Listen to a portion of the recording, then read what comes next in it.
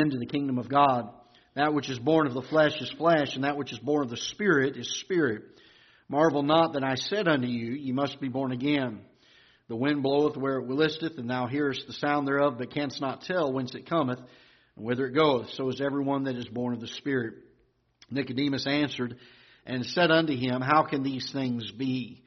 Jesus answered and said unto him, Art thou a master of Israel, and knowest not these things? Verily, verily, I say unto thee, we speak that we do know, and testify that we have seen, and ye receive not our witness. If I have told you earthly things, and ye believe not, how shall we believe if I tell you of heavenly things? And no man hath ascended up to heaven, but he that came down from heaven, even the Son of Man, which is in heaven. And as Moses lifted up the serpent in the wilderness, even so must the Son of Man be lifted up. And whosoever believeth in him should not perish, but have eternal life. For God so loved the world, that He gave His only begotten Son, that whosoever believeth in Him should not perish, but have everlasting life. For God sent not His Son into the world to condemn the world, but that the world through Him might be saved. He that believeth on Him is not condemned, but he that believeth not is condemned already, because he hath not believed in the name of the only begotten Son of God. Father, we pray that You'll bless the message this morning and speak to our hearts. Lord, I do believe it's the message You would have for today, and for whatever reason You've led this direction, I pray that Your Holy Spirit will work and do a challenge in our hearts. Lord, if there's someone here this morning that has been in church perhaps, but does not know for sure that if they were to die they would go to heaven. Perhaps they've struggled with it. Lord, I pray that through Your preaching this morning and the convicting of Your Holy Spirit, they'll see that need. And Father, it'd be a shame to do as the rich young ruler did that night as he came so near to the threshold of eternity, and he turned and left. Lord, it'd be a shame for someone to sit in this service and leave here lost. I pray that You'll take and do what we cannot do. Lord, do a magnificent work, a work of transformation in the heart of someone here today. Lord, for Christians, I pray that You would help us to have our hearts broadened, our love for You increased. And Lord, as we leave here, that we would love You so much more than we did when we walked in here. That we'll draw closer to You and strive with every fiber of our being to be all that You would want us to be, to please You in every way that we possibly can. So, Lord, I pray that You'll bless the next few moments. Help us to lay aside the weights that we've carried in here and the burdens, to put our hearts and our minds wholly and completely upon You. Bless the remainder of the time that we have here together. We pray in Jesus' name. Amen.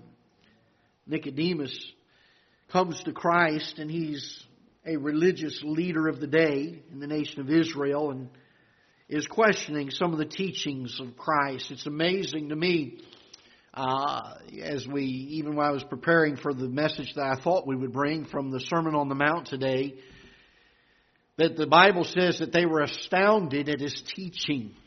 It's amazing when Christ came and did His earthly ministry on this earth, how different the teaching of Christ was to the philosophies of even the religious leaders of the day. Nicodemus comes to Christ, and he asks Him how he can be saved, and Jesus says that he must be born again, and Nicodemus doesn't quite understand or comprehend what Christ is saying here. And so Jesus begins to try to explain to him that which is born of flesh is flesh, but that which is born of spirit is spirit. There's something that is made alive in us at the moment of salvation. The Bible says, and You hath He quickened who were dead in trespasses and sins. And the Holy Spirit of God comes to indwell in the life and the heart of a man who's trusted Christ as his Savior, and makes him alive in an area that once was laying dormant and dead. So he's trying to explain this to Nehemiah, and as he gets down into verses 14 and following, we find verses here that to us are extremely familiar. And one of the dangers of sometimes having verses this familiar to us is that we lose the impact of what they're actually saying. I want us to look at these very briefly, and then we're going to turn into the book of Luke, and we'll look at a couple of things there as well. Look with me, if you will, in verse number 14, as Jesus, again, explaining to Nicodemus, He says, "And as Moses lifted up the serpent in the wilderness, even so must the Son of Man be lifted up." I don't know about you, but I was born and raised in a pastor's home, and for many, many years was very callous to the things of the Lord because I had heard them from the time I was old enough to even understand. I'd made a profession of faith when I was a very young age, I believe about 4 or 5 years old, but didn't know at all what I was doing. Just wanted to go up to the altar and pray and do that. It looked fun. And I struggled with my salvation for so many years. And when I was 13 years old, I was so worried because I knew I was not saved. I was so worried that the rapture would take place and my family would go and I would be left behind. I'd have nightmares over and over again of the rapture happening and I was left behind. I'd wake up in cold sweats. But I was so scared of what people would say and what people would think, because here's the pastor's son. And what would happen if I went forward in a service and said, "I'm not saved"? And I struggled with that for many, many years, worried about what people were going to say. And finally, when I was 13 years old, I'd watched men come into the pulpits of the church that we were at and talk about the derelict life that God had saved them from, this terrible, terrible life of sin. And I used to think, Lord, I'm not him. I'm not like that. I was raised in a pastor's home. We couldn't even blink funny without getting in trouble. But I came to a realization that the sin I had in my life nailed my Savior to the same cross that the sin of any other man has nailed Him to. Boy, the words, "God so loved the world," became very precious to me that day. So I put my faith and trust not in my family and not in the church and not in the fact that I had lived a decent life. I put my faith and my hope of heaven not in those things, but in the shed blood of the Lord Jesus Christ. For God so loved the world that He gave His only begotten Son, that whosoever believeth in Him should not perish, but have everlasting life. There's no better verse in Scripture that wraps up the gospel message than John 3:16. It's amazing, as Paul was writing to the Jews in Rome, he said, "But God commendeth His love toward us in that while we were yet sinners." That's the amazing thing, isn't it? While we were yet sinners, Christ died for us. I was talking to a fellow this week and witnessing to him, and I've witnessed to him several times before, and I'm very burdened for him.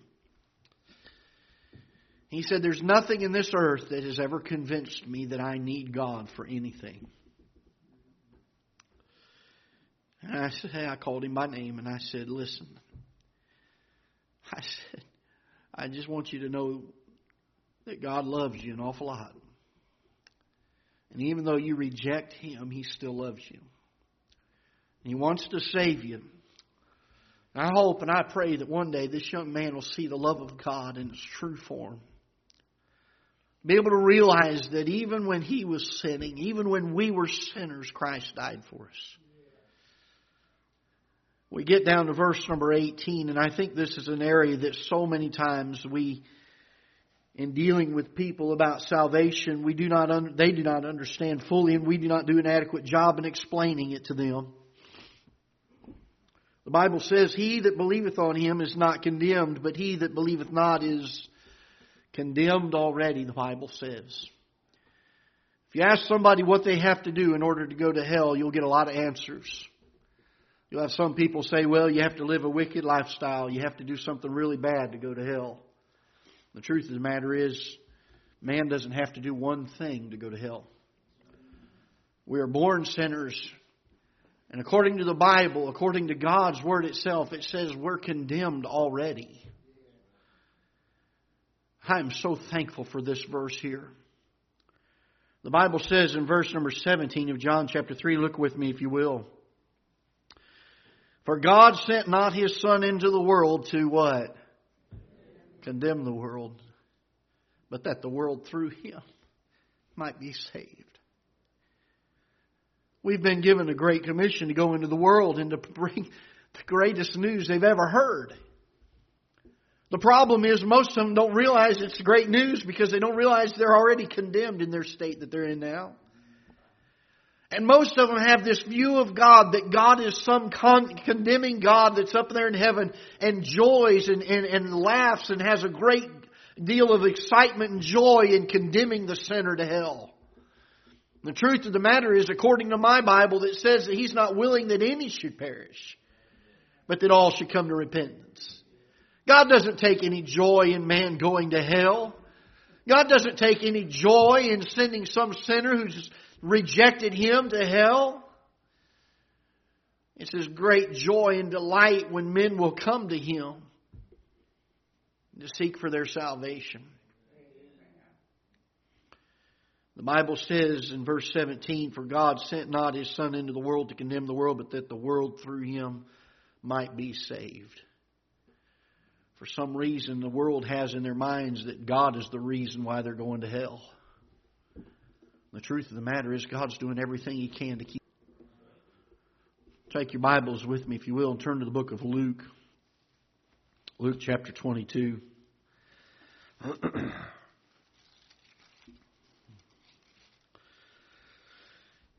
Luke chapter 23. Verse number 12. And the same day Pilate and Herod were made friends together, for before they were at enmity between themselves. And Pilate, when he had called together the chief priests and the rulers and the people, said unto them, Ye have brought this man unto me as one that perverteth the people. Behold, I have examined him before you, have found no fault in this man, touching those things whereof ye accuse him. Nor yet Herod, for I sent you to him, and lo, nothing worthy of death is done unto him. I will therefore chastise him and release him, for of necessity he must release one unto them at that feast. And they cried out all at once, saying, Away with this man, and release unto us Barabbas, who for a certain sedition made in the city, and for murder was cast into prison. Pilate, therefore, willing to release Jesus, spake again to them. But they cried, saying, Crucify him, crucify him. He said unto them the third time, Why? What evil hath he done?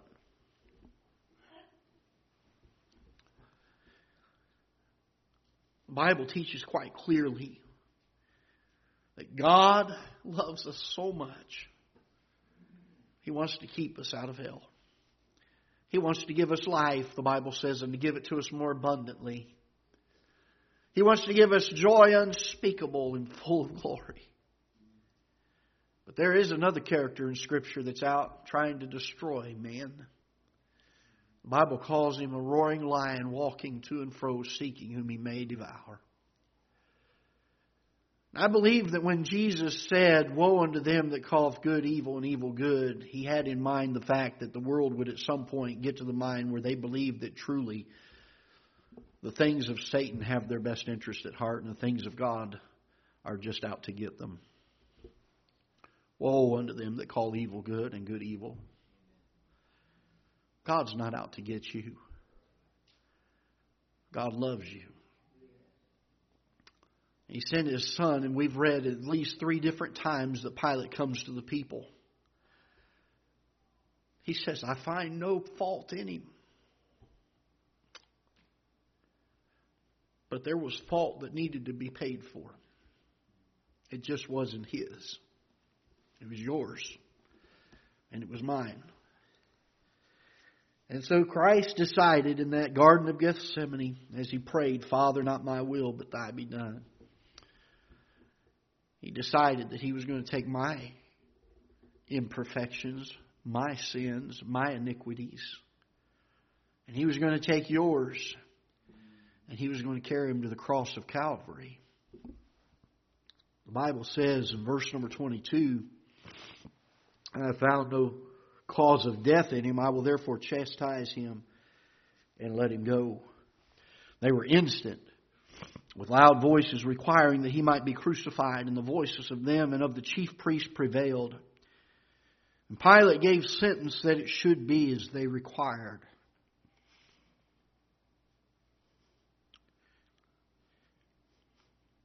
And he released unto them him that for sedition and murder was cast into prison, whom they had desired.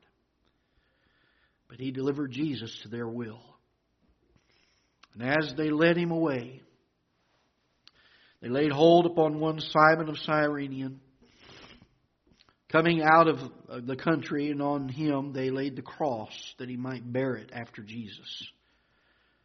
And there followed him a great company of people and of women, which also bewailed and lamented him. But Jesus, turning unto them, said, Daughters of Jerusalem, weep not for me, but weep for yourselves and for your children.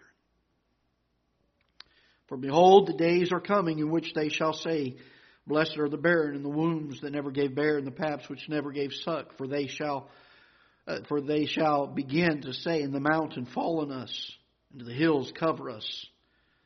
For if they do these things in a green tree, what shall be done in the dry? And there were also 2 other malefactors led with him to be put to death. And when they were come to the place which is called Calvary, there they crucified him. And the malefactors, one on the right hand and the other on the left. Then said Jesus, Father, forgive them, for they know not what they do. Oh, what a Savior. What a Savior. They parted his raiment and cast lots.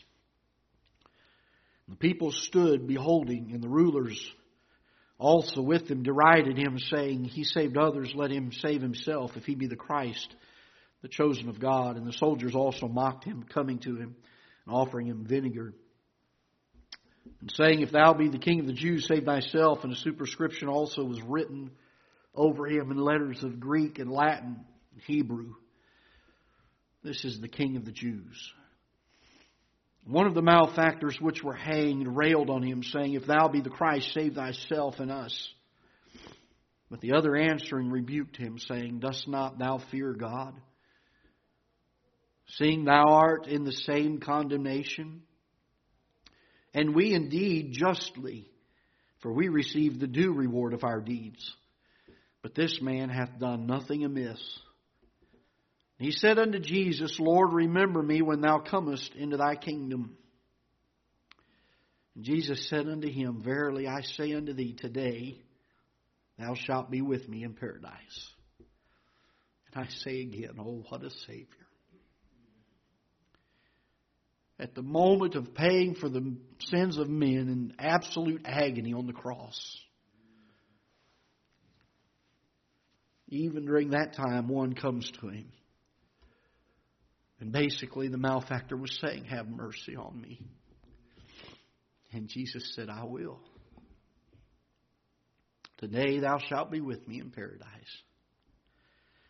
It was about the 6th hour, and there was darkness over all the earth until the 9th hour, and the sun darkened, and the veil of the temple was rent in the midst. Oh, what a precious thing.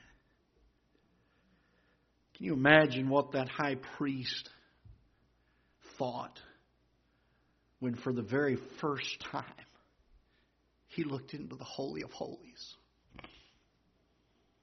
At the very mercy seat of God. What an amazing thing. And when Jesus had cried with a loud voice, he said, Father, into thy hands I commend my spirit. And having said thus, he gave up the ghost. Now when the centurion saw what was done, he glorified God, saying, Certainly this was a righteous man. And all the people that came together to the sight, beholding the things which were done, smote their breasts and returned. And all his acquaintance and the women that followed him from Galilee stood afar off, beholding these things. Behold, there was a man named Joseph, a consular, and he was a good man and a just. The same had not consented to the counsel indeed of them. He was of Arimathea, a city of the Jews, who also himself waited for the kingdom of God. This man went unto Pilate and begged for the body of Jesus. And he took it down and wrapped it in linen and laid it in a sepulchre that was hewn in stone, wherein never man was before was laid. And that day was the preparation in the Sabbath, and the Sabbath drew on. And the women also which came with him from Galilee followed after, and beheld the sepulchre and how his body was laid. And they returned and prepared spices and ointments, and rested the Sabbath day according to the commandment. Now upon the first day of the week, very early in the morning, they came unto the sepulchre, bringing the spices which they had prepared, and certain others with them. And they found the stone rolled away from the sepulchre. Oh, the joy of the gospel story. And they entered in and found not the body of the Lord Jesus. And it came to pass, as they were much perplexed thereabout, behold, two men stood by them in shining garments. And as they were afraid and bowed down their faces to the earth, they said unto them, Why seek ye the living among the dead? He is not here, for he is risen. Remember how he spake unto you when he was yet at Galilee, saying, The Son of Man must be delivered into the hands of sinful men, and be crucified, and the third day rise again. And they remembered his words, and returned from the sepulchre, and told all these things unto the 11, and to all the rest.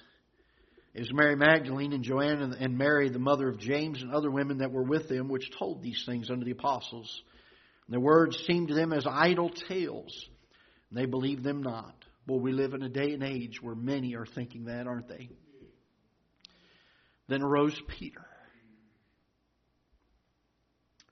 and ran unto the sepulchre.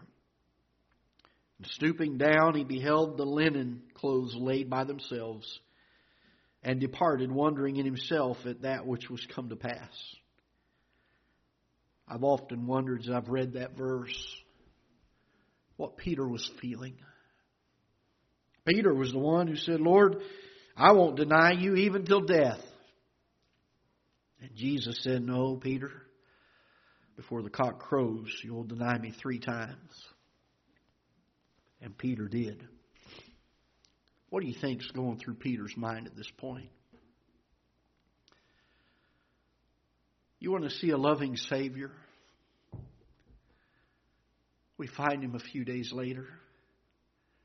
As he's sitting there by the fire, they've just eaten some fish that the Lord had prepared for them. And he comes to Peter and he says, Peter, lovest thou me more than these? Peter said, Yea, Lord, thou knowest I love you. The Bible says Jesus asked him again and said, Peter, lovest thou me more than these? He said, Yea, Lord. And a third time,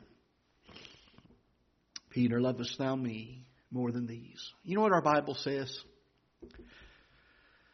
Our Bible says that Peter was sorrowful because he asked him the third time. Peter wasn't sorrowful that Christ doubted his love. The full impact of what Christ had just done weighed very heavy on Peter. 3 times he had denied him. And Christ said, 3 times I'll let you express your love for me. And all I can say once again is, oh, what a Savior. Because the truth of the matter is, how many times do you and I deny Christ? Whether we're lost here today and we've heard the gospel story, we continue to put it off and put it off and put it off and say, I will not trust Him. Or whether we're a Christian that just, we've trusted Him as our Savior, but our lives sure don't hold up, do they? We fail Him, and we fail Him, and we fail Him. And yet even then, the truth of God so loves the world rings clear in our ears. We almost can hear Him as He said to Peter, "Lovest thou me more than these? Lovest thou me more than these?" I love it when the two men in shining apparel standing by the tomb said, "Why seek ye the living among the dead? He is not here, for He is risen."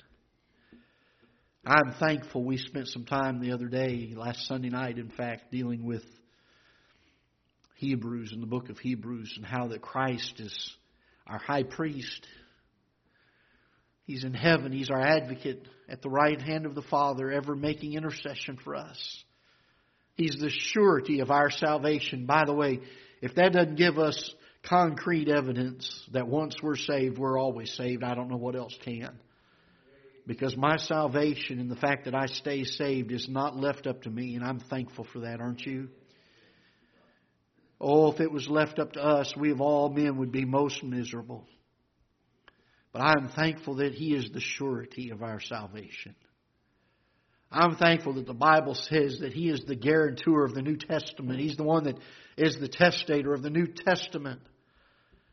The one that is the witness to it. The one that is the co-signer to the loan, if you will. The one who says, if Greg fails, then you put the rest of it, what he does, on my account. And all I can say is, oh, what a Savior.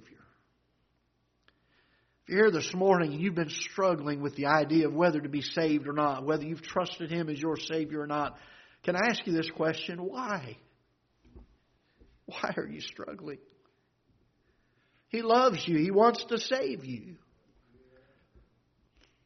If you're a Christian here this morning, have we lost some of our love for Him? Maybe our salvation, the joy of that salvation that He gives, has been lost somewhere along the way. Maybe the full impact and realization of what all Christ did for us has been lost somewhere. It reflects in our life, doesn't it? It reflects in our life.